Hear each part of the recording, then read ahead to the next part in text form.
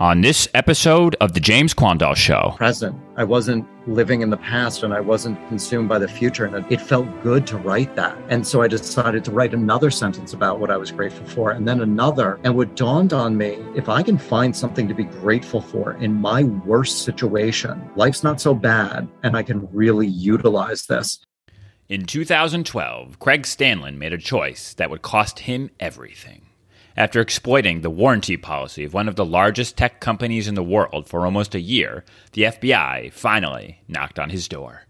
He was arrested and sentenced to 2 years of federal prison, followed by 3 years of supervised release. And he was ordered to pay $834,000 in restitution. He lost his wife, his homes, his cars, his career, and even his identity.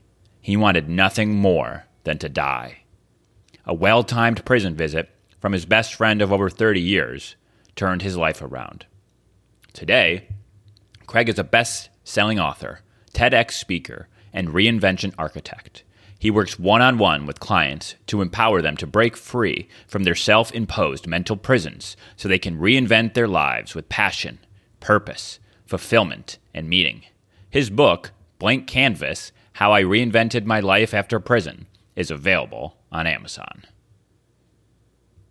Yeah, so you were just kind of talking about the James Altucher show, and I am curious to know your thoughts because that's been sort of like an experiment, and that's what gave me the courage to start this show, because I was like, well, I've been on his show and I didn't completely embarrass myself. I might as well start my own show. And you haven't embarrassed yourself at all, because I've been loving the episodes. But you and James together are, and it's funny, I'm treating them. So I know that a couple of other folks are doing the same thing with James, and I haven't started those yet. I'm treating yours like a Netflix series. Right now, I'm on the James Q. I am on James Quandall's episode list, and I'm going to see them through all the way to the end. But I love observing someone learn in real time with somebody. There is so much value to that for me, where I just find my own brain as I'm listening. You know, maybe I'm cleaning the house, maybe I'm doing something, I've got it on the background, but I'm like, you could say something, and I wish I could give you a specific example, but I'm probably going to blank on it. But, you know, you might say something, and I was like, I can do this in my business. I can do that in my business. Like something you say, and what I come up with is completely different than what you're talking about. But it's that observation of learning in real time opens up a level of creativity in myself that I love. And so I've been loving those episodes. I love that you just launched your podcast as a result of doing that with James. And I think that's a testament to what you've been learning and doing, and your interviewing skills, and what, you know, you've had a couple of episodes, one specifically where you guys drilled down onto interviewing, where you interviewed a couple of folks in real time. When he called up, he's like, "Oh, these guys they're on Facebook Live right now. Let me just chat with them." Yeah, talk about being afraid. If you're kind of put in the hot seat there with Dave Kerpen, and it's like, hey, you're going to be interviewing this guy, someone who I had been following on Clubhouse, that I had been joining his rooms, that I just would love to have been in his orbit, and then now all of a sudden I'm talking with him, and nervous as can be. And I hadn't prepared anything. I had no clue that's what we were going to be doing. Those mentorship calls, what's really neat and why I love them and why I think it's resonating with people who are listening to them is they're unscripted. We call up, we have no clue what we're going to be talking about. I may have a few things down that I want to update him on, but it's just completely off the cuff, unrehearsed, just we go where we go. And that's why I've grown so much in the last couple months since doing this, just by sort of being in an uncomfortable situation. And I have to say, what I love so much about your story, Craig, is how you've been able to blossom and become the person you are today through discomfort and against potential odds. I mean, in your book, I loved your book. And for the listener, I'll leave a link to his book in the show notes, but it was a page turner. Talk about writing. You have a gift. It's unbelievable. I read a lot, and I read a lot of fiction and nonfiction. And this was a nonfiction book that the pages turned as cleanly and quickly as a fiction book, like a thriller. I mean, but it's your real life. It's unbelievable. And I'm not going to rehash your entire, last 5-10 years life story on this episode, because I think James Altucher did a phenomenal job of that on his podcast. So I'll make sure I link to the episode there in the show notes, and you should definitely listen to that, and you should definitely pick up the book. I'm just so impressed. I have a whole notebook here down of thoughts of different disciplines that you've developed. I'm just so impressed, I gotta say. I'm blown away, and thank you so much for the kind words. It really, when I hear feedback like that, this book took 6.5 years to produce, and just like you said, a lot of discomfort. So getting feedback like that and knowing that it reached someone makes it all worth it. It really, really, really does. I hope I don't throw a monkey wrench to this, but I just have to ask one question. Out of your episodes with James, what do you think is, if you had to pick one thing that you've learned that rises above all the others, what do you think that is? I would say do the things today to make me the person I want to become tomorrow, right now, and not being afraid of them and acting as if, because the whole series is called Make You a Millionaire, and I've said this multiple times, I don't really care about being a millionaire. It's not interesting to me. It's more so I want to learn the skills that it would take to be able to become a millionaire, and I think that's what I'm learning. Is it's more so about, I should have thought about this before, but I think the one thing is really just acting as if you are who you want to become, and then meeting yourself there in the future, like by starting today. I think that is so important in everybody's life. And that's something that I work with my clients on, and something that I also try to do to the best of my ability in my everyday life, is just really, it's having the goal, having a target. I'm not going to get in a car without knowing where I'm going, but the goal is not the end result. It's who I become along the way. That's the reward, and that's the treasure. If I happen to publish my book or deliver the TEDx or whatever other goal I may have, that's icing on the cake. But it's like, who did I have to become to be able to do those things? And that is because those things, while, the book will live forever in some form, maybe, hopefully, but who I had to become, those things are a part of me now. That's intrinsic to me.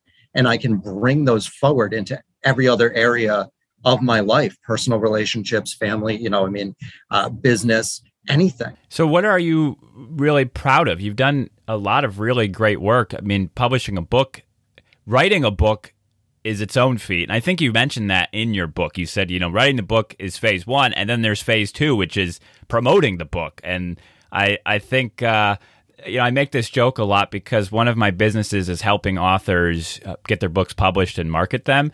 And a lot of times they're like, well, this book, it's on the Wall Street Journal bestsellers, and I just didn't really like it that much. And, I'm spending 10 years working on mine. It's going to be perfect. And I'm like, well, it's not best written book on the Wall Street Journal necessarily. It's the best selling book. And how are you actually going to go out there and spread this message so it can help people? And I think you even wrote this in your book. It's just helping one person is a good enough reason, but I'm sure everyone really wants to help more than one.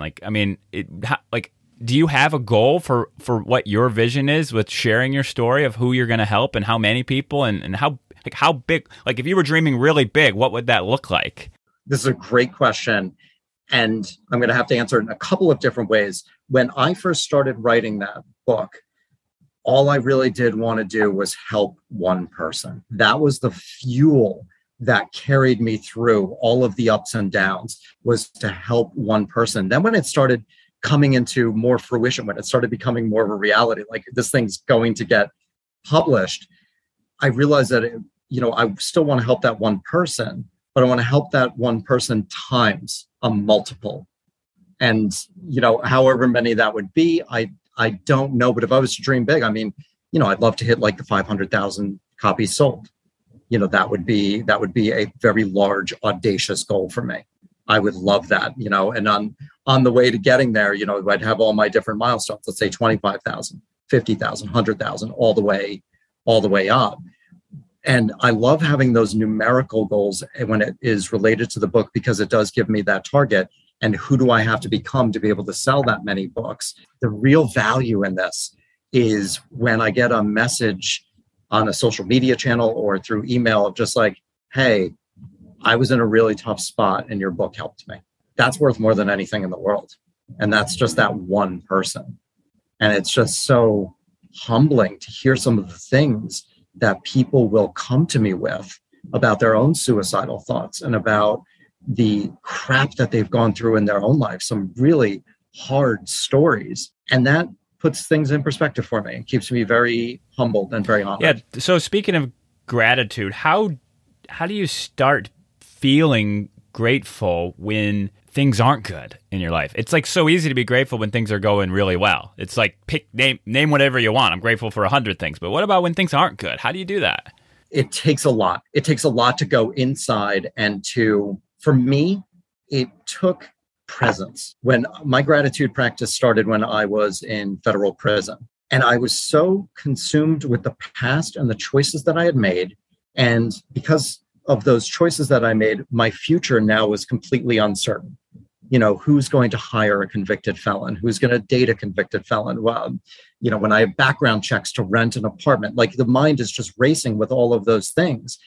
And I walked out of one of our buildings at about probably 6 o'clock in the morning. And I have to say the prison that I was in, Otisville Federal Prison, sits atop what's called 1 Mile Drive. So it's pretty high up on this mountain. You made it sound pretty nice, really. I mean, like the sunrise and the sunset. I mean, it sounded not too bad, the view.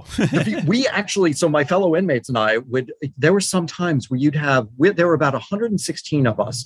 And there were times where I'd have to say there'd be close to 100 people that were outside watching the sunset, that it was that pretty that people just stopped and watched the sunset. And, we'd all look at each other and you've got all sorts of different people there, some very successful, wildly successful billionaire. We had a billionaire that I was with, but, we just look around and go, if you knock this prison down, you could put a really nice resort here just because of the sunrises and sunsets. That's how pretty they were. And so I walked out of one of our buildings and there was just one of those gorgeous sunrises. And I went to the library and it flowed naturally. It just flowed naturally to say, I'm grateful that I saw this morning's sunrise. And I realized that it was very, again, present. I wasn't living in the past and I wasn't consumed by the future. And it felt good to write that. And so I decided to write another sentence about what I was grateful for, and then another. And what dawned on me was, if I can find something to be grateful for in my worst situation, life's not so bad, and I can really utilize this. And that is something, gratitude is something that was over 7 years ago. I do my best not to miss a day. I know that I strung together probably close to 1,300 days in a row without missing my gratitude practice. And do you write it? You write it down every time? There's a couple things I do. I do want to write it down. It's one of the first things when I grab my journal in the morning. When I start writing, I start with my gratitude practice because I think that's a really nice way to start. So I write it down. And what I'll try to do is I'll take one of the things that I'm grateful for and I ask myself, why? Why am I grateful for this? Because it can become very list building. And it can sometimes feel rote to me if I just keep saying, I'm grateful for X, I'm grateful for Y, I'm grateful for Z. So why am I grateful for this? Why am I grateful that I'm sitting on my balcony in my apartment in Brooklyn, New York? You know why I am? Because my friend was kind enough to sublease this place to me when I got out of prison. I'm grateful that I have this person in my life. I'm grateful that I have the money to afford to live here. And it just starts going into so many different avenues. And that why has been such a powerful, powerful component to my practice. And have you found any use in sort of solving gratitude problems? Like if there's something in your life, let's say paying taxes. No one likes to pay taxes, but you can be grateful for paying your taxes because of the fact that you made money or your business is doing well potentially and things like that. Have you ever done anything like that for gratitude? I do. And the way I actually look at it is it's a form of gratitude, but it's also choice and how important choice is. It's very easy to sit here and say that I've gotten into arguments with people like, not everything's a choice. You have to pay your taxes. I said, no, you're actually choosing to pay your taxes. There are consequences if you don't pay your taxes. For me to be able to say, I choose to do laundry, Nobody likes doing laundry either, but I choose to do laundry as opposed to I have to do laundry is much more empowering. And that gives me a sense of gratitude around that because I've now changed the narrative from have to choose. And it just feels much more empowering. That's a great way to look at it. And do you ever find a problem that you can't choose? You have to do it. There's no ifs, ands, or buts. Like you don't have a choice in the matter? I haven't found one yet. I haven't found one of those yet because I really do believe that everything is a choice. I genuinely believe that everything is a choice. There's very difficult choices, and it comes down again to the consequences. And so then you're in a much different place then, evaluating the consequences of that choice instead of being frustrated and angry that you have to do something, right? Right. And that's to be able to remove those mini resentments. Remove the mini resentments out of the day gives me much more of a sense of agency and self-sovereignty over my day, that I'm choosing to do the dishes. I'm choosing to do, I'm thinking of all the things that I don't like doing, the administrative work on my business. And that actually could be a bit of a gratitude problem. I'm grateful I have administrative work to do on my business because if I didn't, that means I'm not doing anything. Yeah, it's one of the things I dislike doing the most is something that's so embarrassing to admit, and it's sending an invoice to a client at the end of the month for the work that I've already done. I just don't like logging in, don't like cataloging the hours. I don't like typing up like sort of a list and sending it over. I would rather do the work than do that for some reason. I don't know why, but then why on earth am I complaining? Like this is literally when I get paid for everything I did over the last 30 days. It's so funny how our minds work because I'm in the same exact boat. Invoicing my clients is one of the worst parts of my business. And I was like, why am I, this is the mechanism and the tool that gets me paid for the work that I'm going to be doing. Maybe we can brainstorm here. How do we make that more enjoyable? How can we make, what part of it do you not like? Is it actually logging in and doing that? Or is it what is it? What part of it do you not like? It is, this is good. I think we can brainstorm on this because we can probably come up with some of the hiccups that we both don't like and then try to figure out steps to mitigate and work around that. I don't like logging in. I don't like creating doing it in Word, having my template all set up and then converting it to PDF. Because honestly, wow, this is actually very helpful. My computer's really slow with doing that. And if I could actually just take my computer in and see if there's something that is slowing it down, that would actually make the process that much. You just connected dots for me right there, just on that simple thing. It's mundane. It's the steps of doing it. And I'd say that those are my two biggest hiccups with it. What about you? I like what I do. So the invoicing part sometimes is like, I would do what I do for free, right? And so invoicing for me, it's like assigning now time and cost to what I've done. And then it sometimes also makes me evaluate, was that worth it? Like, was what I went through over the last 30 days for this job worth this now finite number of money? And so I go through that sometimes, and I just try to avoid it, I guess, occasionally. Well, I mean, this is really interesting. Is this an opportunity to charge more? When you do that, do you feel that just throwing regular number? I know this isn't accurate, but for the sake of this, $100. I'm invoicing somebody $100, and you're like, no, that's not fair. That's an opportunity for you to look at it and say, I'm increasing my prices, and to stand in that power. And to know the service that I'm offering is worth X amount of dollars. And I think you deliver that news in a way where you really stand in your power, and people will, maybe you lose some, but I think the majority of people are like, yeah, you know what? He is worth that. Yeah. I have a friend that is in a similar business. He does coaching and training and that sort of thing, executive coaching and keynotes. And he does something that I admire so much, and I just have not had the courage to do yet. And it could potentially help me. And he actually tithes. So let's say he has make $1,000 invoice. He'll tithe 10%. He's a Christian. He believes in giving 10% of what he makes to God. And then he tithes, he gives another 10% on top of that. From that money. So it's $1,000. He gives $100, and then he gives another $100 set aside and contacts the client at the end of the year. And he says, hey, I really appreciate working with you this year. This year, we worked together 12 months. It was $12,000.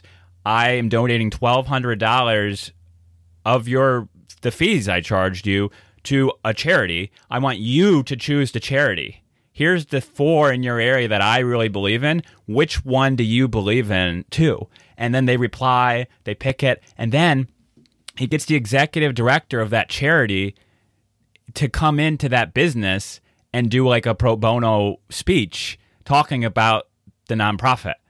I would love to invoice if I did that, I feel like. Yeah, that puts such a different twist on it. I love that idea. That's absolutely brilliant. That's a mitigation strategy to making invoicing fun, is to be able to, and that's that being of service and giving, which just feels good. But not only that, you are incorporating somebody else into this so that they can feel good about the work that, we've done together.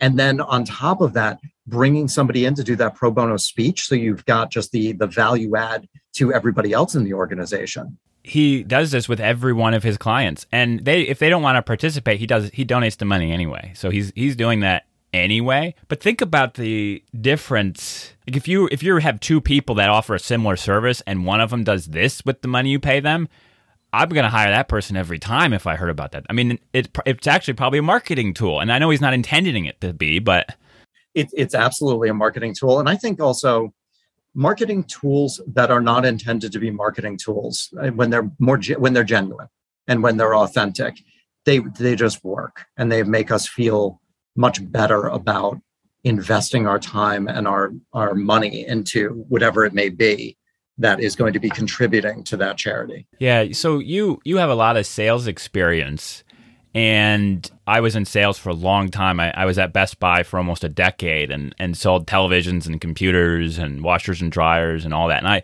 loved selling. It was my favorite part of my job. But there was some people that sold in ways I didn't necessarily like. It felt like they were trying too hard versus like just building a relationship and then kind of like giving an option to the customer based on their relationship, and then the customer just wants it because it's the right thing for them. They were more so like, it almost felt like they would brag. They'd be like, "Oh, I just sold a $1,200 computer to this grandma, and she just plays solitaire." I'd be like, "Why didn't you just sell her a $300 computer?"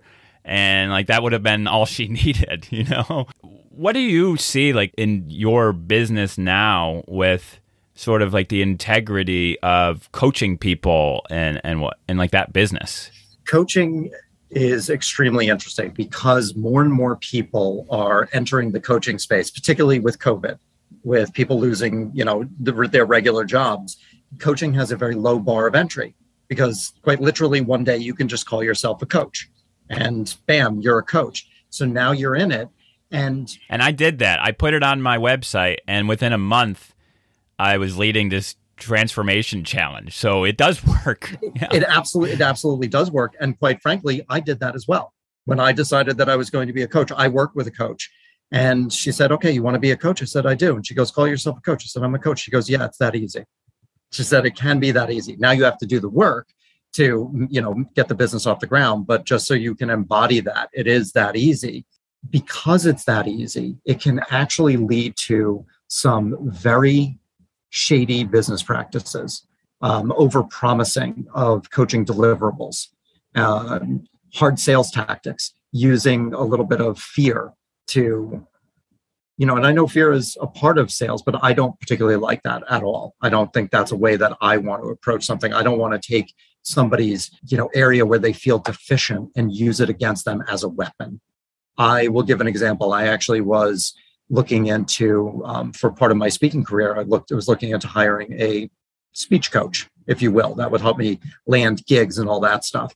And we had a very personal conversation. He was very good at what he did, then proceeded to use all the personal info that I gave him like a sledgehammer and a weapon to make me feel like garbage if I didn't hire him. And I felt really not good about the call, but I could see how that would work with other people. And so I ended up hiring somebody who made me feel good about myself. And I really loved that approach. So in my coaching business, it is about what is the client coming to me for? Am I actually going to be a good match for that? And because if not, I will recommend them to somebody else, or I will tell them we're not a really good match. It's very important because of the personal relationship that is involved in coaching. It has to be the right match. Can I add value to them? How can I add value to them? That's what I'm more focused on. And you would like the client to be able to see that the investment is in me is going to give them the value that they're looking for. And it's more, in a sense, the approach that you took at Best Buy. I'm not going to sell somebody a package that they don't need. That doesn't feel good to me.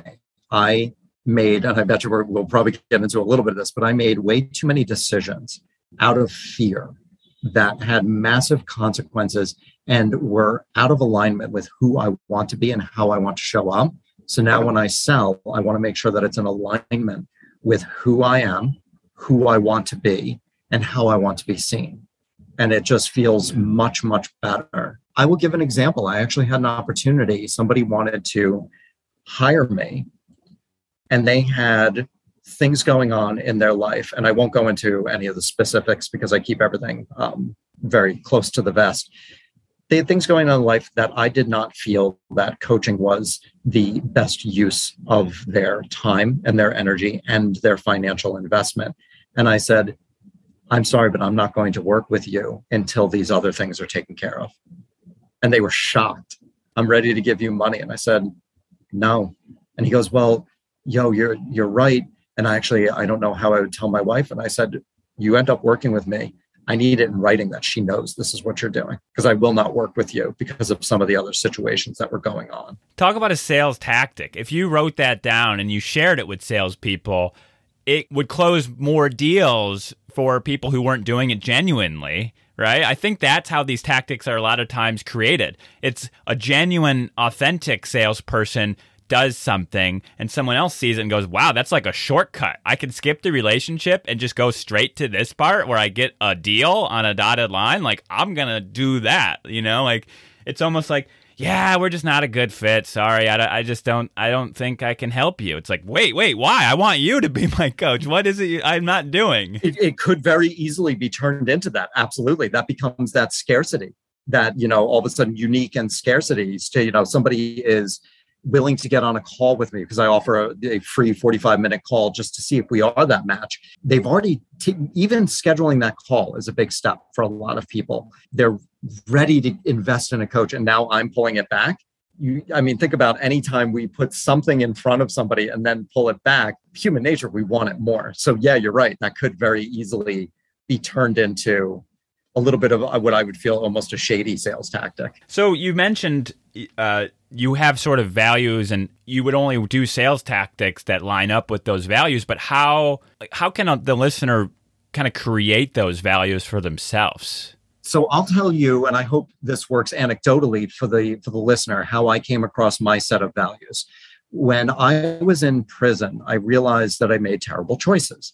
And I kept saying to myself through my journaling practice, just through inner dialogue, there's got to be an easier way to make choices. And I wasn't looking for a shortcut. I don't mean easy in a shortcut, but there just has to be an easier way to make challenging decisions and choices. And do you mean choices that won't end up, you'll be able to determine that the consequences aren't so bad for that choice before you make a choice? What I was thinking about in prison were a little bit more of the larger choices, a little bit more of just the bigger career, relationship. Just some of the heavier choices were what I was thinking about when I first started going through this process. And as I was journaling on it, as I was thinking, I kept on using two words that resonated for me. They were filter and lens. I want a filter that I can run choices through, or a lens that I can view choices through. This is how I was viewing it when I was in prison. And I said, it's got to be so something comes to me and I run it through the filter, almost like a coffee filter. And then when it comes out the other side, it's, very clear what the answer is. And I didn't realize it because I had not heard about values at that time. But what I was doing when I got out of prison and had access to a little bit more material, including the internet, I realized that the filter and the lens were actually my core values. And so what I did in terms of making those difficult choices, what was most important to me? And is that going to be in alignment with those things? And right now I'll share with you my values: integrity, courage, freedom, gratitude, creativity. And those are not static. They are dynamic. They have evolved as I evolve. And I think that's something really important with values, is that they are constantly changing, because we're never the same person. So they've got to go along with us. At one point I had 10 values. And I think any more than 10, it starts getting diluted and it gets very difficult to manage them. But now with the 5 is really very easy to manage them. And when something comes through, integrity is a really big one, especially with choices. Is this going to be in alignment with my integrity? And there's time. There's not always time, but do you sit down and journal then and go through, pull them through your values, or what's the process for determining if something's a match for your now defined values? If I do have the time, and actually, so I'll share with you what I do with the values to actually shorten the amount of time that I need to make difficult choices. I will, almost every day, as part of my journaling practice, I will write down my 5 values. I rewrite them. And then I just feel, this may sound silly, but I kind of feel like, what do I want to do with them today? And there are different games that I play with them. One of them is one-word association. So what is the first word that comes to mind when I think of integrity? And I just write it, and I just will go down my list. What is the first word? Fullness. Okay. And what about for gratitude? Abundance. And creativity? Joy. And what are the other 2? Freedom. That's peace. And then courage. Okay, so you've got the word that comes to mind, and so then what? So then sometimes it's as simple as that. Sometimes it's as simple as just that one word association, and it helps reinforce my values because I know what that means to me. Other times I do, and there's no rhyme or reason to this. I wish I had a little more of a definitive structure. Sometimes I do 3 words. And another thing that I like to do, this one is really good for really instilling them as a state of being and not just understanding them on an intellectual level. I will write the following sentence: when I live with integrity, I can then, and then I fill in whatever I feel at that moment. There's no canned answer. It's very in the moment and however I'm feeling. When I live with freedom, when I embody, I'll change the wording. When I embody integrity, it allows me to X and fill in the blank. But playing with these different word games just allows me to shorten the amount of time when I have a difficult choice, because there's more intrinsic into my state of being, that I can just take that thing, it runs right through. And if it doesn't jive with one of them, no, it's a no. If it jives with all of them, it's yes. It's like you're training your subconscious, it's like you're training your gut intuition by repeating this over and over and over again. You are learning pretty quickly something doesn't feel right, and you don't have to even know why, possibly. That's exactly what it is. It is getting it on that subconscious level, so that I can feel my gut and I can feel my intuition. When I was making those choices that landed me in prison, my intuition was pretty damn loud about, don't do this. This is not the way. And I ignored it and paid a very significant consequence for that. So it's very important for me to listen to that voice now and live in alignment with it, and to be able to cultivate and curate that voice and let it be heard. And the interesting thing with that, with the prison, is that voice, it wasn't like it was one time. It didn't come up one time. It was over and over and over and over again. So it showed that you have multiple opportunities to get it right. So if you make a poor values-based decision for your values, do you think there's very many choices where just you're only going to get one chance, or is it like oftentimes you're kind of burying yourself deeper and deeper? I think you bury yourself deeper and deeper. Absolutely. I think that first initial choice, if it is made not in alignment with values, but you are invested in that choice and you're not willing to act with courage and correct that choice, we just feel that, what is almost like a sunken cost fallacy. where I've already put this into something. And now, even though I know it's wrong, I have to fight to keep it alive.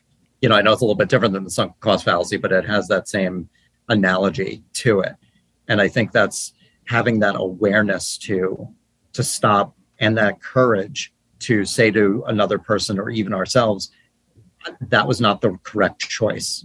I was wrong. I lived out of my values, and I'm now looking to correct it. And to say that we're wrong and to say that we made the incorrect choice, it's very difficult. Imagine we were talking about kind of reprogramming your intuition and subconscious. Imagine the programming that would happen internally if you did that, where you're like, you know what, that was not based on my values. I can't do that anymore. And maybe you turn down a job opportunity, or maybe you don't go on a date with someone, or whatever it was that you end up not, or you don't meet up with some people you were thinking of meeting up with. Those are all just bad examples, but that takes so much courage to not keep digging. This is great. I'm so happy that you said that. And I'll argue that those were great examples. And this ties perfectly back to gratitude and why gratitude is so important. Gratitude, to me, cultivates courage, because when we're grateful, we start feeling abundant. When we're abundant, we're not in a scarcity mindset. And when we feel abundant, we're more willing to take those risks. We're more willing to be courageous. It's very difficult to act with courage when we're living in a scarcity mindset. So if you can actually start practicing that gratitude, creating that abundance mindset, cultivating that courage, so that if you do make a poor choice, you're not in the scarcity mindset. You have the courage to be able to then rectify it. Have you found, just through coaching and just through personal reflection, there's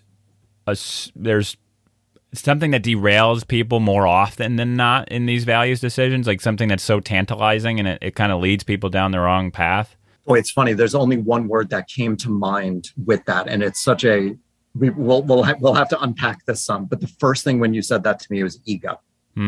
For me, it was like money. Like I was thinking money for some reason. That's what a lot of times that's what leads me down bad paths is wanting more of it. So maybe it is ego, scarcity mindset, or whatever it is. But ego. So okay, let's talk about that. That is doing something that people think they should be doing to live up to others' expectations. Ego, oftentimes it's a short-term solution as opposed to a long-term. Doing the work to create something. Let's use my book, for example. It took 6.5 years. That's a long time to commit to something that I have no idea how it's actually going to do. The short term would have been to try to shortcut it and try to, put something out that wasn't what the book ended up being. Which ended up being phenomenal, by the way. But keep going. And I think that would have been ego driven. What I actually, connecting back to wanting to help that one person, is I had people pressuring me a couple years into writing the book. I did one of those coaching workshops. This was before I was a coach. I did one of those weekend coaching workshops that was kind of a rah, gung-ho type of thing, which I'm not a huge fan of that environment. And I told them I would be working on the book for 2 years. And they said, oh, your challenge is to publish it, by the end of this weekend. I said, I'm not going to do that. It's not ready. And that, though that's fear. And I think that would have been ego-based had I bought into that story and just published it for the sake of publishing it, as opposed to having a genuine why and doing the work to get it to the place that it got to, so I can, in fact, help that one person. Because I wouldn't have been able to help that one person if I shortcutted it and put it out quickly. Sometimes it is true, like people just need a weekend and they can finish a project they've been putting off because they're just afraid to press enter.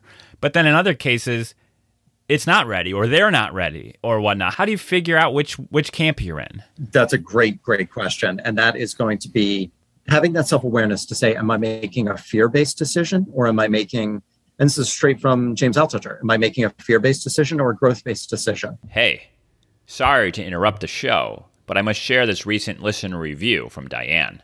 Diane writes, quote, I always enjoy James's curiosity about living life well. His interest in how others seek to accomplish this, along with the friendly, engaging manner in which he guides conversations, invites the listener to not only learn from, but to enjoy friends as they explore stewarding the gift of life in a way that brings fruitful blessing to others.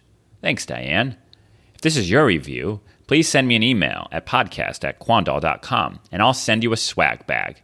And you're going to want one of these things. They're fantastic. They're full of some of my favorite things, including coffee from Purity Coffee, energy bars from Kion, mushrooms from Four Sigmatic, electrolytes from Protect, and much, much more. Trust me, you want one of these.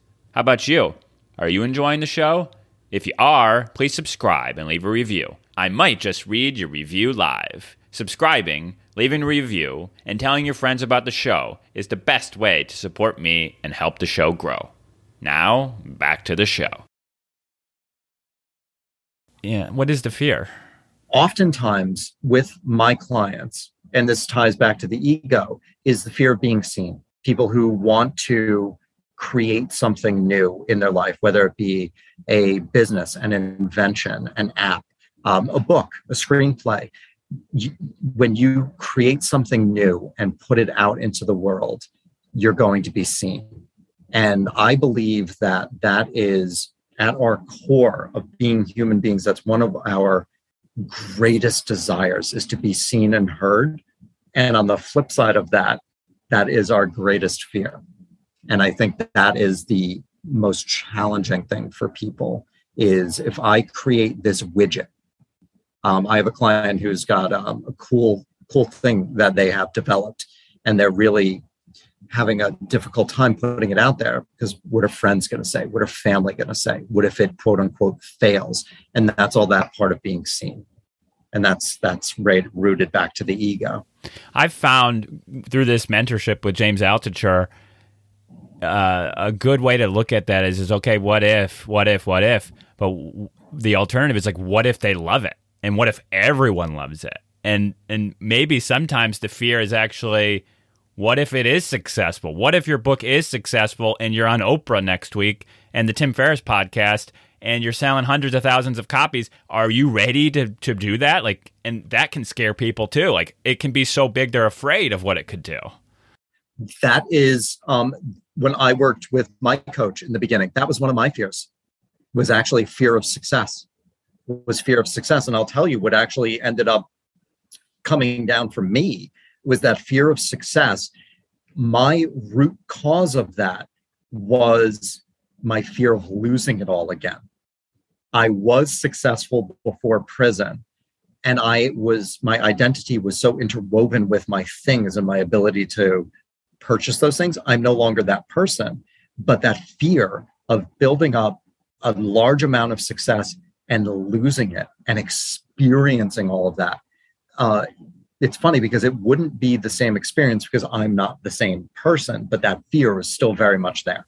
That's a protection instinct. That's what keeps us from getting killed in the jungle. It's like, I'm not going to that part of the woods, even if might be a magic pot of gold there, because one time I went there and I got mauled. You're telling me that there's no bears there anymore, but I'm not going back, you know? That's exactly right. And I had a very traumatic experience of that loss. That's a hard thing to unwind. And it really comes down to connecting with, I'm no longer that person, to also know, okay, what is the worst case scenario if you lose everything again?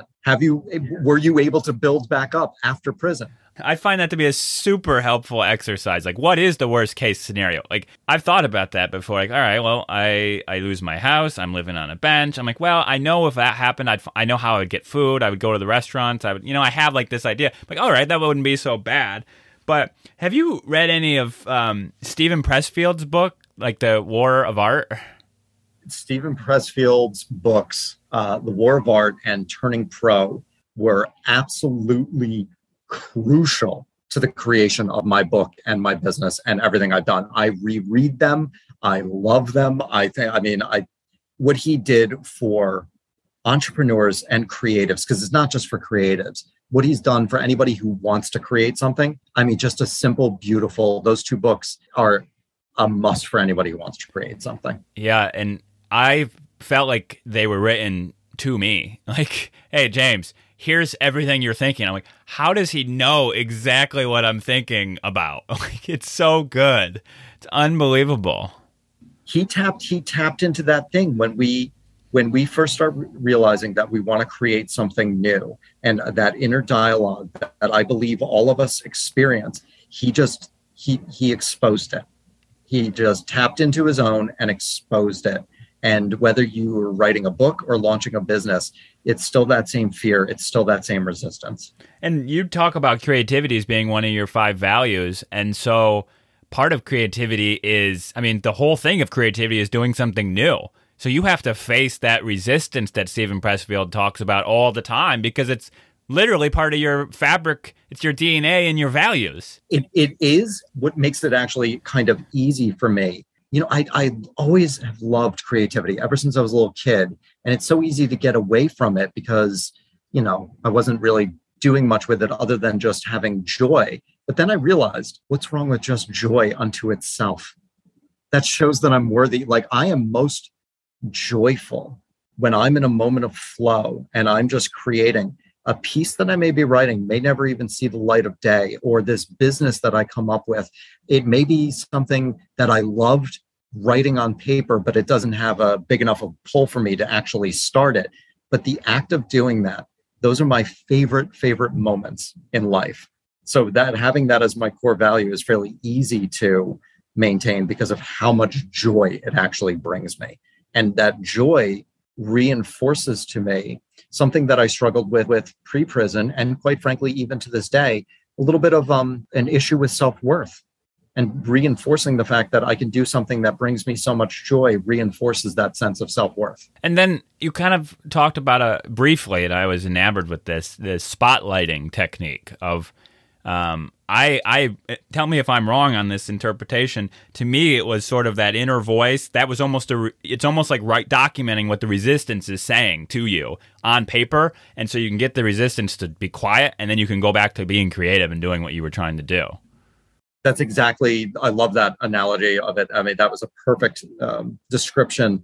And it just really, it came to me so intuitively as I was writing and creating something and enjoying myself, of just that inner voice of, this is stupid. Why are you doing this? This is a waste of time. You know, everything that we hear, people are going to laugh at it, all of these things. And I just said, fine, you want to be heard. I'm going to allow you to be heard. And I caught it in real time. If there were curse words in it, if there were ums, if there were buts, if there were so's, if there were those filler words, you know, just catching it in real time. And like I write about in the book, the one word, the higher inner voice, not that lower inner voice, the higher inner voice, as I was putting a spotlight on it, just kept on saying, why? What's the evidence? What's the evidence behind this? Prove it. You know, show me something behind it. And it couldn't. And it was such a powerful exercise for me to capture that inner resistance and see that it had no legs. It had no substance. Yeah. I've found for writing, for me, the earlier I get up and I start working on it before I've kind of gone through much of the day, that voice is a lot quieter. If I'm late in the day trying to put out something that I have to get out, that voice is like, "What? Who are you? You're a poser. Like you can't write right now. You only write in the morning with no food in your belly with a fresh cup of coffee. Like, who do you think you are? Why you shouldn't even be doing this. No one's even going to care if you don't send it out." Like all these things. It's like, oh, I know it's the resistance. I know that this thing exists now. I give into it still, though. I mean, I still fail sometimes, you know, very often. But I think that's what's so important and why these conversations are so important to have. It's not about always beating the resistance. Life isn't that way. We don't always come out on top. And it's admitting that I fall prey to it. You fall prey to it. It's a very real thing. And that's why Stephen Pressfield's books feel like they were written exactly to us, is the fact that we do still succumb to it. Can I share a quick story? Because you and I are almost like peas in the pod right now, where I was about 3 years into writing the book, and I had an afternoon off, and I was sitting around not doing much. And I said, you know what? I'm going to write the book. And I'm a morning guy as well. So it's about 3:00 in the afternoon. And I start rereading the couple of paragraphs that I wrote so I could warm myself up to continue the writing process. And I'm reading it and I just go, I wasted 3 years of my life on this crap. Are you kidding me? This is garbage. I mean, I was vicious with myself. I clobbered myself. And I thank God I had the awareness to go, I'm not great in the afternoon with writing. Let's go for a walk. I'm laughing because I identified that exact same issue with going back, because I've learned another technique is not to create and edit or judge at the same time. Like, get all the creation part done, and then even if it's right after, then edit. But don't try to edit while you're creating, because that's like allowing that voice to come in. So just free flow, get it out with a transcription or type it, but don't edit. But then there's times where I just run out of time and I'm editing later in the day, for example, and it's like, what was I thinking? This is the worst writing I've ever done. And it's like, delete. And it's like, it's so judgmental. And the later we get in the day, the more times we've had to like follow our heart and our values and our instincts. So we just sort of get weaker at overcoming that voice. It starts to actually finally, we start believing it. We start believing it. And so what I've done is I structure my day based on knowing when I'm strong. Knowing when I'm more courageous in the morning. And what do I mean by courageous? Like even reaching out to somebody to be a guest on their podcast. I'll do that in the morning, where hitting send is a no-brainer. But if I was to hit that, it's so, how funny is this? The action of hitting send is the exact same, regardless of the time of day that we do it. But in the morning, I hit it without hesitation. If I was to be about 3:30 in the afternoon, don't do it. They don't want to speak to you. What are you possibly going to say? All of those voices come through. So I will structure my day for creativity in the morning, people that I want to reach out to, even if it's just kind of like, I've reached out to Stephen Pressfield to let him know how much his work has impacted me. And, to send that email in the afternoon, why are you doing this? This is, it's going to look phony. It's going to look fake or something like that. No, I do all those things in the morning. In the afternoon is when I'll do more of my invoicing. Yeah. The inner voice doesn't have much to say about invoicing, except I don't like doing this. Yeah, and the inner voice loves invoicing because that's how we feed ourselves, I guess, right? But there's a book by Julia Cameron called The Artist's Way, and that was another one. She calls this process, you call it spotlighting. It's very similar to her morning pages concept, which is basically where you sit down on paper or on a text file on your computer and you write everything that you're thinking, all the dots, the ums, the swear words, the you're not good enough, you should just quit, nobody likes your stuff anyway. You keep going. And then you close it and you never look at it ever again. And then with a clean mind, you can actually start your writing for the day. And I don't do that. I think it sounds really smart. I probably should. But it really connected with me with your technique and with hers as well. It's just getting that voice out of your head. And it's not just for writers. This is not just for writers. This is for getting the courage to ask someone on a date. This is for getting the courage to ask for a promotion or negotiating a better salary in an interview. Any of those things, this resistance will come and say you're not good enough and you're not worth it and that you shouldn't be asking. It really will. And I love The Artist's Way. I think that's a beautiful book. And one of the practices that I started in prison, I wasn't even really aware of Julia Cameron at the time, but is just stream of conscious journaling.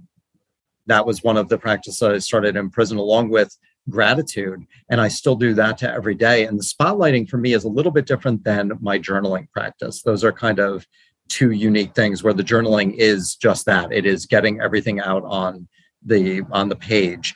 The spotlighting I'll use if I am creating something or writing something and that voice of resistance comes up, I'll stop whatever I'm doing and I will literally spotlight it and shine that light on it and say, okay, you don't like this paragraph, you don't like this business idea, you don't like the email that I'm writing, tell me all about it. I want to see it.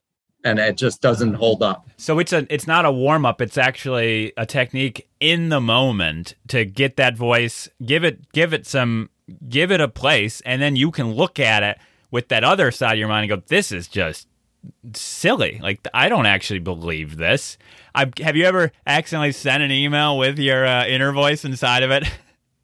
No, so what I do, I use Grammarly for everything that I write. So everything goes into Grammarly before, and I cut and paste into the email. So I make sure that it goes everything. I have that opportunity to do like a double check. We were talking about sales techniques. It might actually be another one of those techniques. Like, wow, this person's so forward. Look how they talk about themselves. If they're willing to admit they talk about themselves like this, they probably have pretty good integrity and authenticity. I want to work with them.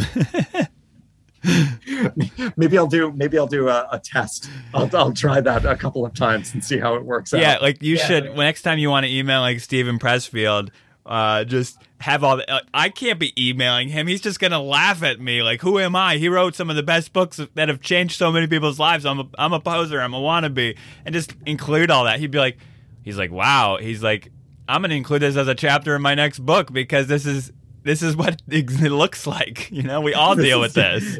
Yeah. Thank you for the fuel for my next book. This is perfect. Yeah. So I think another technique that you talk a lot about that connects with this. So we've got the journaling, we've got gratitude, which kind of go hand in hand. We've got the spotlighting, which is a technique to use in the moment to bring you back to the non-judgment side. And then another one, it's sort of just training to calm the mind in general, is the meditation part. So how does that connect into all of this? The meditation was, if there were three practices I started in prison that I still do to this day: meditation, journaling, and gratitude. And I loved when I was on James Altucher's podcast, he used the greatest description of those three practices as clearing the decks. And that just struck such a chord with me. And that's each one of them unto themselves clears the decks. It's very much like Julia Cameron was talking about with the morning pages. But meditation allows me to just observe my thoughts. It just allows me to, and it's almost like a spotlighting exercise, if you will, but it's not to quiet the mind, but just to observe the mind and those thoughts and to see where my brain likes to keep going. Because there's a lesson to be learned there. If I keep getting pulled in a certain direction, that is something for me after the meditation to journal on and to look at. But meditation is, what I love about it is I sit for about 25 minutes every morning. 20 minutes of that is my mantra-based meditation. And when my timer goes off, I have a backup timer that will go for another 5 minutes. And that is some affirmations. I will just repeat affirmations over and over again. And to me, that's very much a meditation, because I just focus on the affirmations and focus on to the point where I actually will speak from my heart and I will speak from my stomach. I want the words to come from inside. What we were talking about earlier about kind of training the subconscious, I want to train my body to embody these affirmations. And so it's 25 minutes. But what I love about that is it's actually about the other 23 plus hours of the day. That's what meditation really, that's where it, I guess, flexes its muscles. When something happens, I can look at it. Let's say something not great happens. I dropped a glass the other day. I dropped a glass that was one of the things I got from the divorce that was actually a wickedly expensive, stupid coffee mug, just this outrageously expensive, and it broke.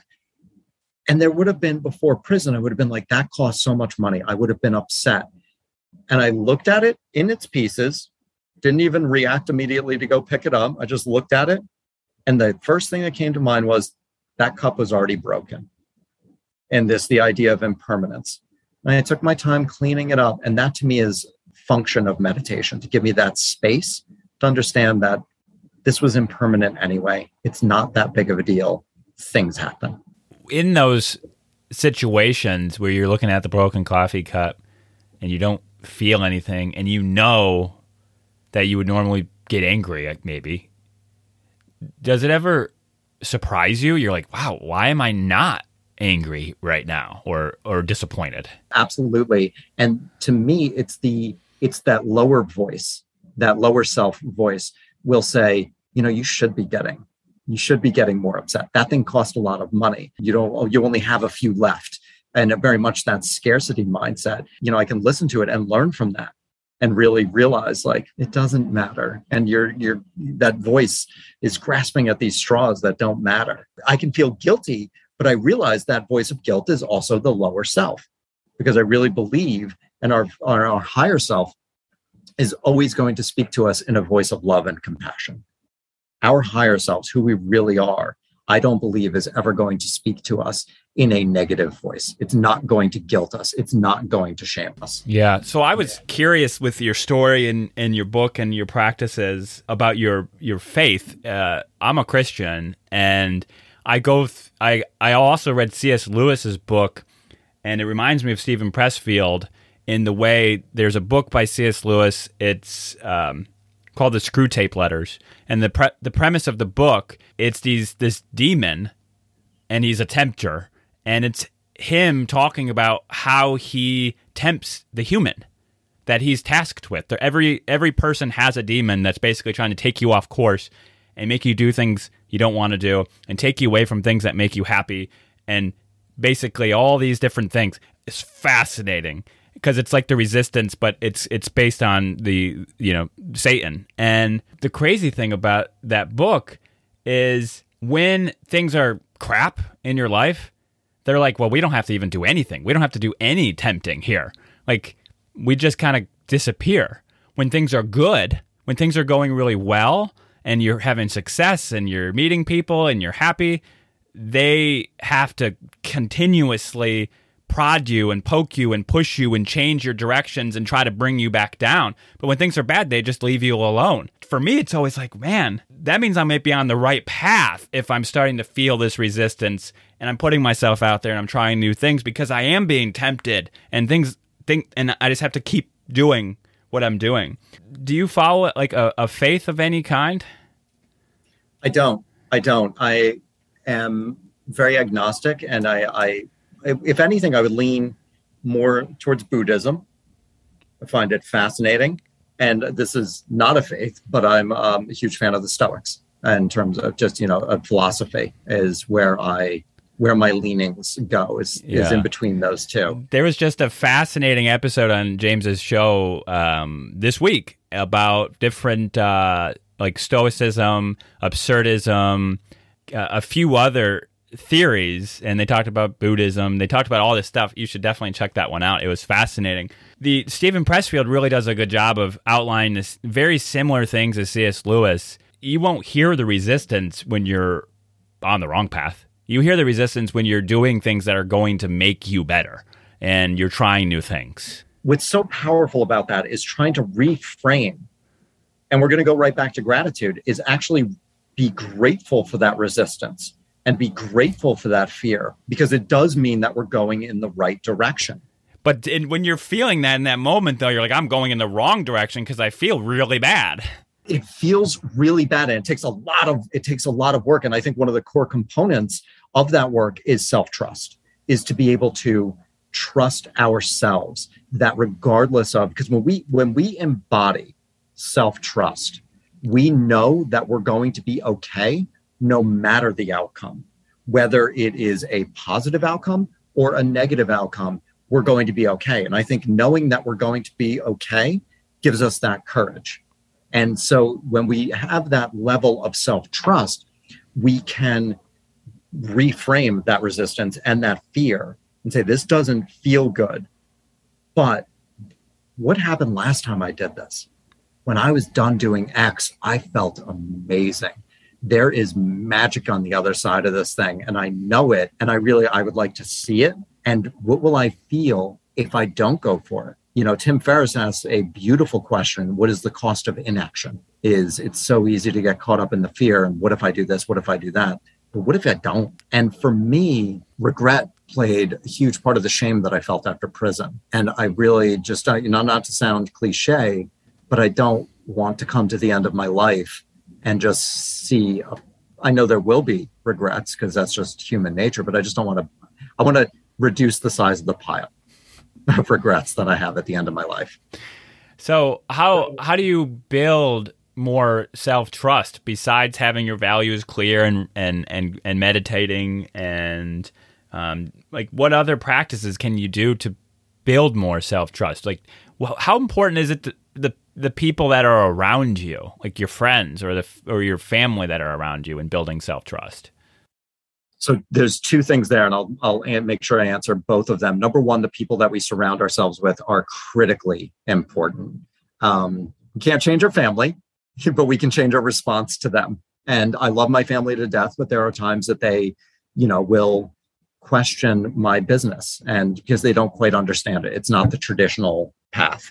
I've come from a family of traditional jobs where you work somewhere for a very long time period and you retire. Mine is definitely not that. So you can't change that, but I can change how I respond. But my friends and my support system, that is so critically important. And to also have people who are going to say, yeah, you are on the right path. And also people who are going to say, no, you're not on the right path. Equally important. So the people that we surround ourselves with is critical to not only our success, but just our inner well-being, which I think is really the root of all success. And then to answer how we build self-trust, there are a couple of different ways to do this, but maybe the easiest, and it's easy in principle, but execution could be a little difficult because we can find that resistance, but it is making and keeping commitments, mostly to ourselves in the beginning and then to others. So it can be something as simple as, I am going to go to the gym today. Sounds very silly, but if you're not a person who regularly goes to the gym, make it a commitment, make it real. Then do it, execute upon it, and pat yourself on the back when you're done with it. You all of a sudden become somebody who does what they say that they're going to do. And the more you do that, the more you learn to trust your own word, and you develop that self-trust, and it starts growing in time. And then start committing to somebody else. I will get you that project, that report, that whatever, by close of business on Friday, and then deliver it, and deliver on time. And always pat yourself on the back when you're done, even if it's something small, because our brain loves that. So we want to reinforce, particularly if the commitment that we're making is something that's a little bit frightening to us, and we do go through it, want to give ourselves that pat on the back. That way, when we come up to the next difficult thing, our brain goes, last time we did that, I got a nice little pat on the back and I got a nice little shot of dopamine. So I want to do that again. It's really easy to just not make commitments because then you can't let anyone down, but then you're not giving yourself a chance to prove you're someone who can actually make commitments. Right. Yeah, exactly. I mean, it's very easy to get out of it. So I like starting small. I think starting very small, incremental baby steps, because it's very easy for that resistance and that overwhelm to come in if we start trying to do too many things at once. So we baby step this thing, all the way to fruition of something much larger. Yeah, there's BJ Fogg has a book called Tiny Habits, and then there's a similar book by James Clear called Atomic Habits, and it's a similar concept. It's like floss one tooth, do one squat, drive to the gym, and don't even get out of the car, but just drive home. And eventually, you're like, well, I drove to the gym, I have my gym shorts on, I might as well go in. And once you're in, it's easy. It's just becoming the person who goes to it's like, because you have to become a different person. You have to tell yourself a different story. You're not always going to have the motivation. But if it's very, very, very small step that you have to take, you don't need very much motivation to do it. For that, it's about finding what the smallest possible viable first step could be. And this is something I have to deal with all the time with trying to start businesses and this brand. It's like, what's like the smallest thing I could possibly do today? And there's that whole phrase, like, what's the one thing I could do today that would make everything else unnecessary or unneeded anymore? I think that's from Gary Keller. Even with that, like a to-do list, I'm like, I don't even want to write the to-do list because then I actually have to do those things. I know how my brain works. I'm like, if I have the to-do list, the stuff on there is going to get done. So I won't even build the to-do list today. Because what a great way of avoiding having to do it. Just don't even make a to-do list. Just skip it all together. But we did talk about friends. If you have a circle of friends and you want to not level up your friends, because I don't think you should get rid of friends necessarily. Maybe some of you disinvest as much time and have them have less authority over the decisions that you're making potentially. But how do you go and find friends who understand what you're doing?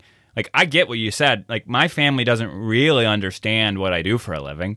They understood when I was at Best Buy, where I was just a corporate guy. They understood what I did. Now it's like, is he underemployed? What is he doing? Like, how is he making his money? Like, are they living in a closet like my studio here? How do you find those friends, and how do you make those friends? Like, what's worked for you? This is giving me a little bit of I'm trying to think of how to articulate that. And it really is, honestly, how I've made my friends and met new people is by sharing the things online that resonate with me, that are important to me, not trying to follow the topic of the day, if you will, on Instagram or LinkedIn, or the hot buzzword that may be floating around, the use of the word wellness. And, I know gratitude is out there a tremendous amount, but writing from just a very authentic and very real place, not trying to do what I think not emulating people who are successful, but creating success in my own way and showing up the way that I want to show up, that it's in alignment with my values. And I find that, in a sense, if you think about it, how do we kind of connect? And I think that's how we do it, is just through some very organic, very real interactions online. I listened to you on James Altucher's show, and I sent you a message saying, I really like what you're doing. And that was very real. It was very genuine. And it's just it comes back to what we were talking about a little bit before. But taking some of those risks, reaching out to a stranger, offering genuine value, even if it's just a compliment. And I think that's how I've found my friends and expanded that circle, is just showing up how I want to show up and how it feels good for me. Yeah. And the right people will show up when you do that, I think. And I knew just from reading your book and listening to you on podcasts, like, I like him. He's someone I want to talk to. I want to learn more about how he operates at such a high level mentally. I mean, you've put so much time and thought and energy into these tactics that are so techniques, meditation and gratitude and self-examination and journaling and spotlighting. All that takes a lot of introspection, and it makes you have to go to places you may not want to go, because you're going to have to address things about yourself you may not want to have to address. That's what's so important I feel like this is perfect because it connects with everything we've been talking about. It's that resistance, it's that fear, it's that going places that we don't want to go. And that's that level of introspection is, it started for me in prison of, why did I make the choices that I made? Why did I sacrifice so much for so little? And really, when I started asking myself those questions, that's another thing that I really love is self-inquiry. I love questions. I love asking myself questions. Not about having the right answer. It's just about stimulating a new way of thinking. But when I started asking those questions inside prison, they hurt. They really genuinely hurt. And I knew that hurt meant that there was some kind of gold on the other side of it. And was I going to be willing to excavate for that gold and to be able to find it? In a sense, I was fortunate because I had nothing to lose, because I had lost everything. So that gave me a little more freedom to be able to explore and know that I had to rebuild and I had to restart from scratch. So I have to go to the places I don't want to. So how do you do that process for folks that come to you for coaching and they want, I think you use a design, you use an architect, I think is a word. You kind of, you architect the life you want sort of from, I don't know that you can tell me the exact phrasing, but you want to design something new for yourself, but you have a whole lot of time commitments. You have a job, you have a family, you have kids, you have, all of that. How do you find, I guess it's not about finding the time, but how do you prioritize doing that introspection work amongst all the chaos of a regular life? So I call myself a reinvention architect. Okay. It's the title that I gave myself. And that is literally, like you said, it's starting over. And it's not always starting from scratch, but it's just that starting over, creating something new, reinventing ourselves. And for people the majority of my clients have the 9-to-5 job, they have kids, they have all those things. And what we do, and everybody is different, but there are rather a few key core components to it. And that is just getting crystal clear clarity on what it is you want in your life. And just getting very clear, because so often we can say, what would you like? Oh, I'd like to be happy. What does that mean? That has no substance to it. Do you like ice cream? Yeah, I like ice cream. Here's an ice cream cone. You're going to be happy until you're done with it. Maybe even halfway through, you're not happy when it's dripping on your fingers. Right, exactly. You're like, oh, this isn't quite what I wanted. I got the wrong flavor.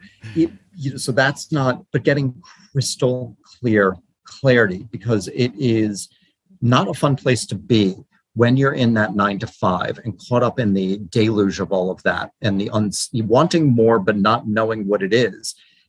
We give ourselves a sense of agency when we get crystal clear clarity. So that's going to be number one. And that is done, depending on the person, we do that through a lot of questions and setting time aside, because what I want to do for my clients, because they are so busy and there are stresses with that busyness, is to let them know, to connect the dots, that when you do this inner work, it's going to be like throwing a rock into a still pond.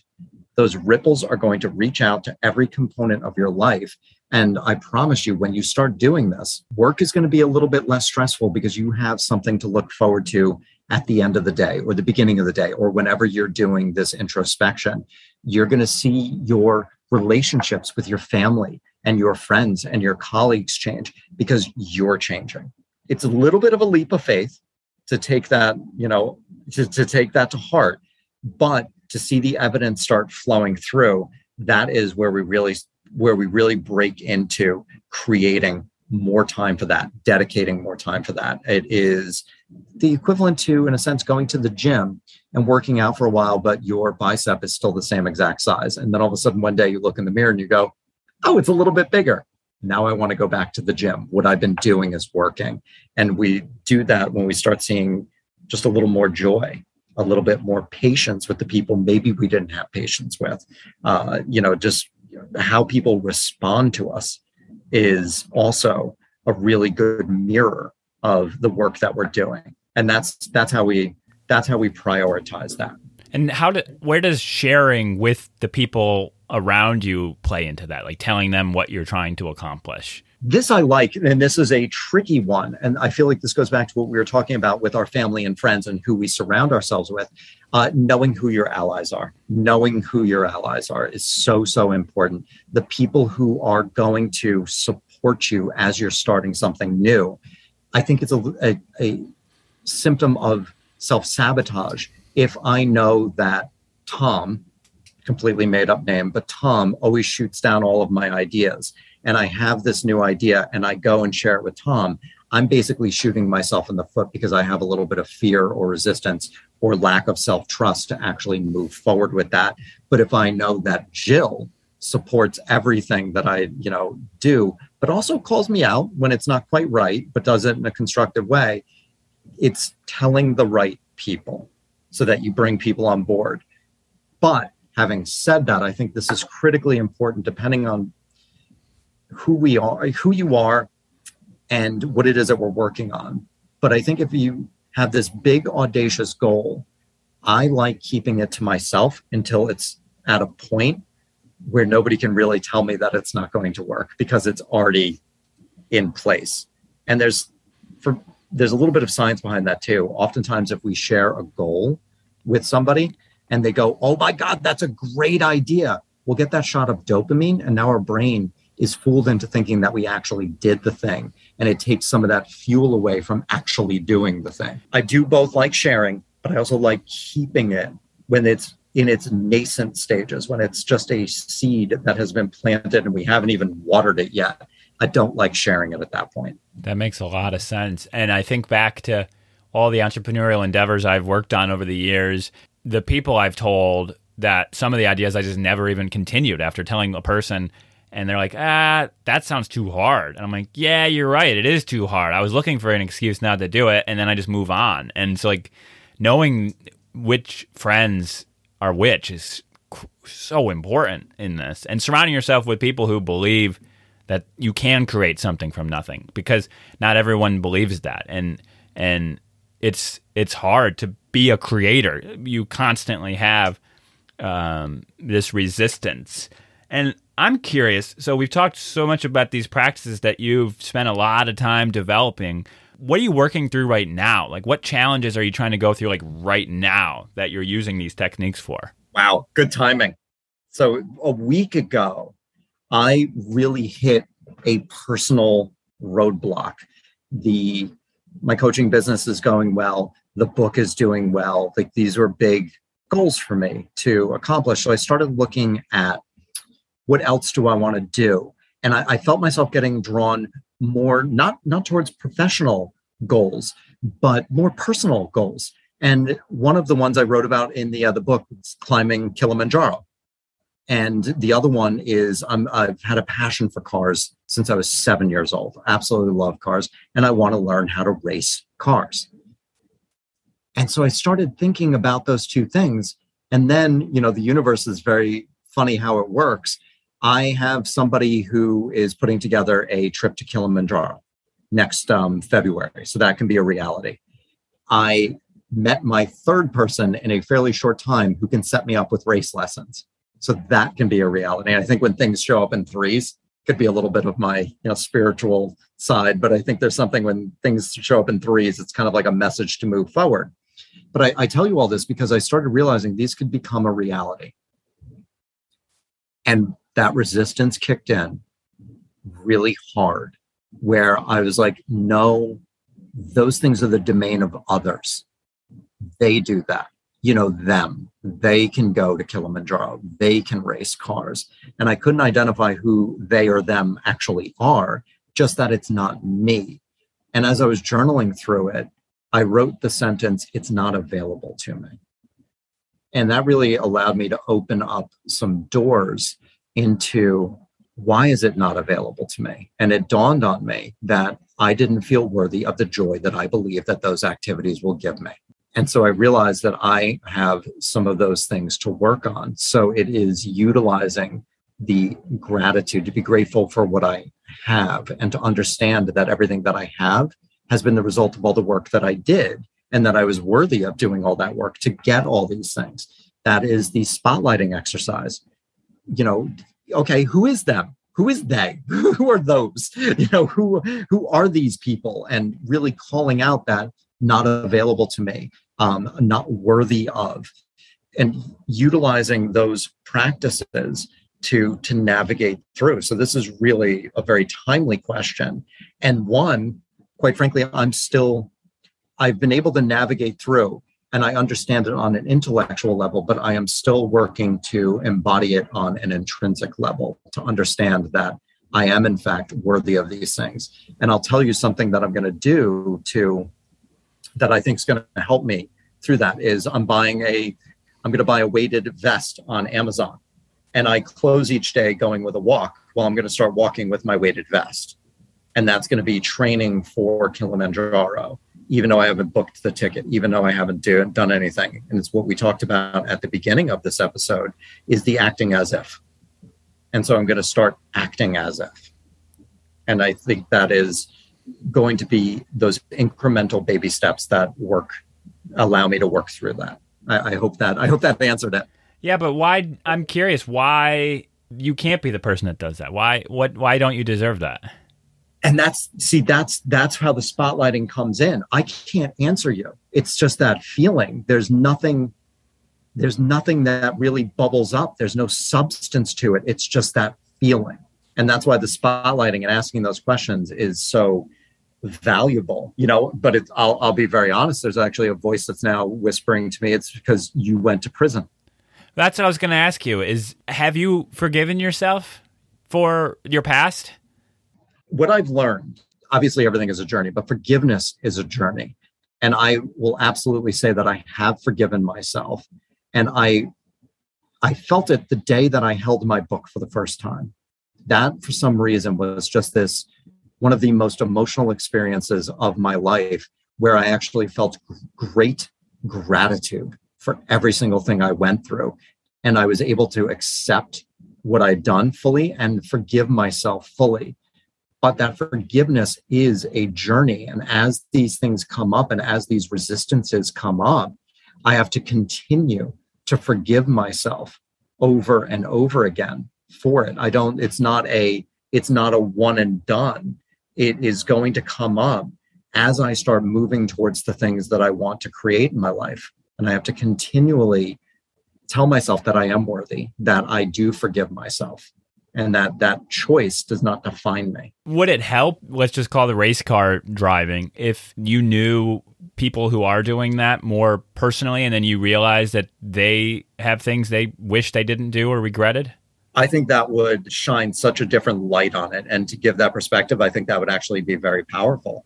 Just theoretically, I think you'd be hard-pressed to find anyone accomplishing anything impressive that hasn't had things that they regret. I mean, even people who pretend otherwise. I can tell you right now, just you saying that and opening up the door of that possibility took a weight off my shoulders on that. Just entertaining the idea of that and understanding the truth behind that. Yeah. Because you're absolutely right. Show me somebody on this planet who has not made a choice that they don't regret. I challenge anybody to show me that. Yeah, and who's to judge whose choices are worse than others? I mean, if you're not proud of it, then it's a bad choice. The scale and the number, that doesn't matter. If you're unhappy with it, you're unhappy with it. And speaking of race car drivers, if you want to dig into that a little bit more, Robert Herjavec from the Herjavec Group in Canada, cybersecurity group, entrepreneur. He's on Shark Tank. Really interesting guy. He's done that. He does that. He's a race car driver. But then he has a couple books, and those books are full of things that he regrets and wishes he wouldn't have done. But those books are also full of things he said yes to and believed that he was good enough to do. And like going on Dancing with the Stars, becoming a race car driver, getting married again, like all of these different things, right? And so that might be a good memoir for you to read to continue. I don't know much about Kilimanjaro, so I can't help you with that one. But what's so interesting, and thank you for that. I'm going to look into that book because I think it will be very beneficial. I can feel already using that principle that you just laid out. It doesn't have to be Kilimanjaro specific. I think if I connected with just the race car driving, it would then ripple out to Kilimanjaro. I could actually ripple it out to anything that I would want to do in my life. And it's just seeing that one person did something that I really want to do and they had regrets, but were able to fulfill that dream anyway. Yeah. I think that'd be huge. I think your next book, if you don't already have an idea, I've got one for you. It should be a handbook of these tactics we talked about, and you flesh them out more very clearly and concise and walk people through developing these habits themselves. And I think it would be a fantastic +1 to your existing portfolio and your existing book, because as I was reading the book, I kept going, man, I just want to learn more. I only talked about a quarter of the things you mentioned in there that I wanted to learn more about, and we're nearing the end of our time together. And so I feel like you could really talk more about meditation, more about journaling, gratitude, self-examination, your values, how to build values, how to have forgiveness for yourself and then have forgiveness for others. We didn't even talk about forgiving others. I really would like to talk about that sometime. And really just taking a blank canvas, because a blank canvas doesn't mean rock bottom. A blank canvas doesn't mean you have to throw everything away. A blank canvas just means you are starting something from what the canvas there was still work to build the canvas. The canvas didn't just materialize out of nowhere. The brushes didn't materialize out of nowhere. The paint didn't come from nowhere. Like, things had to exist. There had to be a foundation. So everyone has a foundation already. The point is, the blank canvas allows you to then go create something new. And then you can grab a brand new blank canvas and do another new thing. And you can keep doing that over and over and over again. That, to me, is a rich life, is creating all those blank canvases, trying those new things. It's everything we've been talking about, leaning into that resistance, because the blank canvas is extremely daunting. To stand before this blank canvas and try to fill it is extremely daunting. But I hope you'll be very happy when I tell you what book number 2 is. It is going to be exactly what you said. I'm putting it together in my mind. I haven't started writing it yet, but I want it to be more of a definitive blueprint that somebody else can take and utilize these practices, because this book it's a memoir, and it's my experiences through that, which I still want to share in the next book, but I want it to be a little more strategic and a little more tactical for somebody to be able to incorporate into their own life, regardless of where they are. That sounds great, because going through your story, I was trying to put my own life over top of it and pull out the pieces of how I can incorporate these different things. And I know when you were writing the story, you were going through and learning a lot of these habits while you were writing the book, and that was helping you to do that. So seeing the updated version with the how-to, the guide, I'll buy it, and then I'll bring you back on the show, and we'll talk about it again. And I think that would be really, really great. And then next time we talk, we have to remember about forgiveness. Maybe just if you can, we talked about forgiving yourself a little bit, but what about forgiving others that have hurt you? Do you have any thoughts on that as like a kind of a last thought? Forgiving others is so wickedly important for our own well-being. And maybe I'll close in a sense with this, because I think this is so important. One of the biggest roadblocks that we have to forgiving someone else is the idea that we are absolving them of their behavior. And we don't forgive others for them. We forgive them for ourselves, so that we're no longer walking around with this burden of hate or anger, whatever negative emotion that we have associated with that person that we're not forgiving.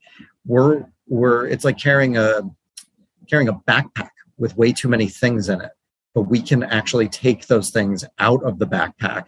We can take that anger. And so that's why forgiving others is so important. It's not for them. And when we forgive someone else, we're not absolving them. This isn't a get out of jail free card. You did something wrong. And I'm saying that, but I forgive you for doing that thing that was wrong. And you have to tell them? No, I believe that we can do it internally. I believe there is a lot of value to telling the person, but I also believe that we can do it internally, because sometimes there are situations where we can't forgive. What if somebody is passed? Somebody is no longer with us.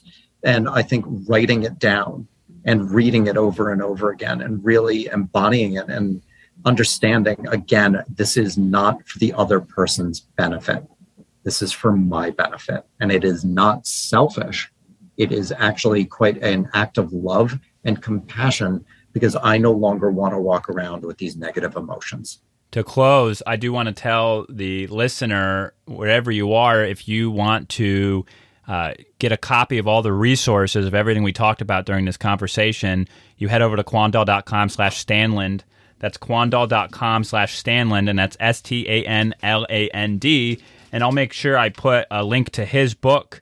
I'll make sure I put a link to the other books we talked about. His podcast episode on the James Altucher Show will be there. His TEDx talk will be there. I'll make sure I catalog and put everything there that we talked about. But Craig, I enjoyed this a lot. You helped me a lot, so I really appreciate it. I know we'll talk again, because I just am very fond of the work that you do, and you're so deliberate with how you spend your time and how you think and your models and everything. It's just very impressive. James, thank you for the opportunity. I absolutely this was just so much fun, and I got so much value from you from doing this. And I want to thank you for helping me out with the Kilimanjaro and the race car driving. That was really, I swear, you took a weight off of my shoulders. So I thank you for that. And I also want to acknowledge you for having the courage to launch this podcast and to give people this platform to share their stories and to share their practices so that we can try to incorporate them into our own lives and create that life that we want to live. So thank you. Yeah, my pleasure.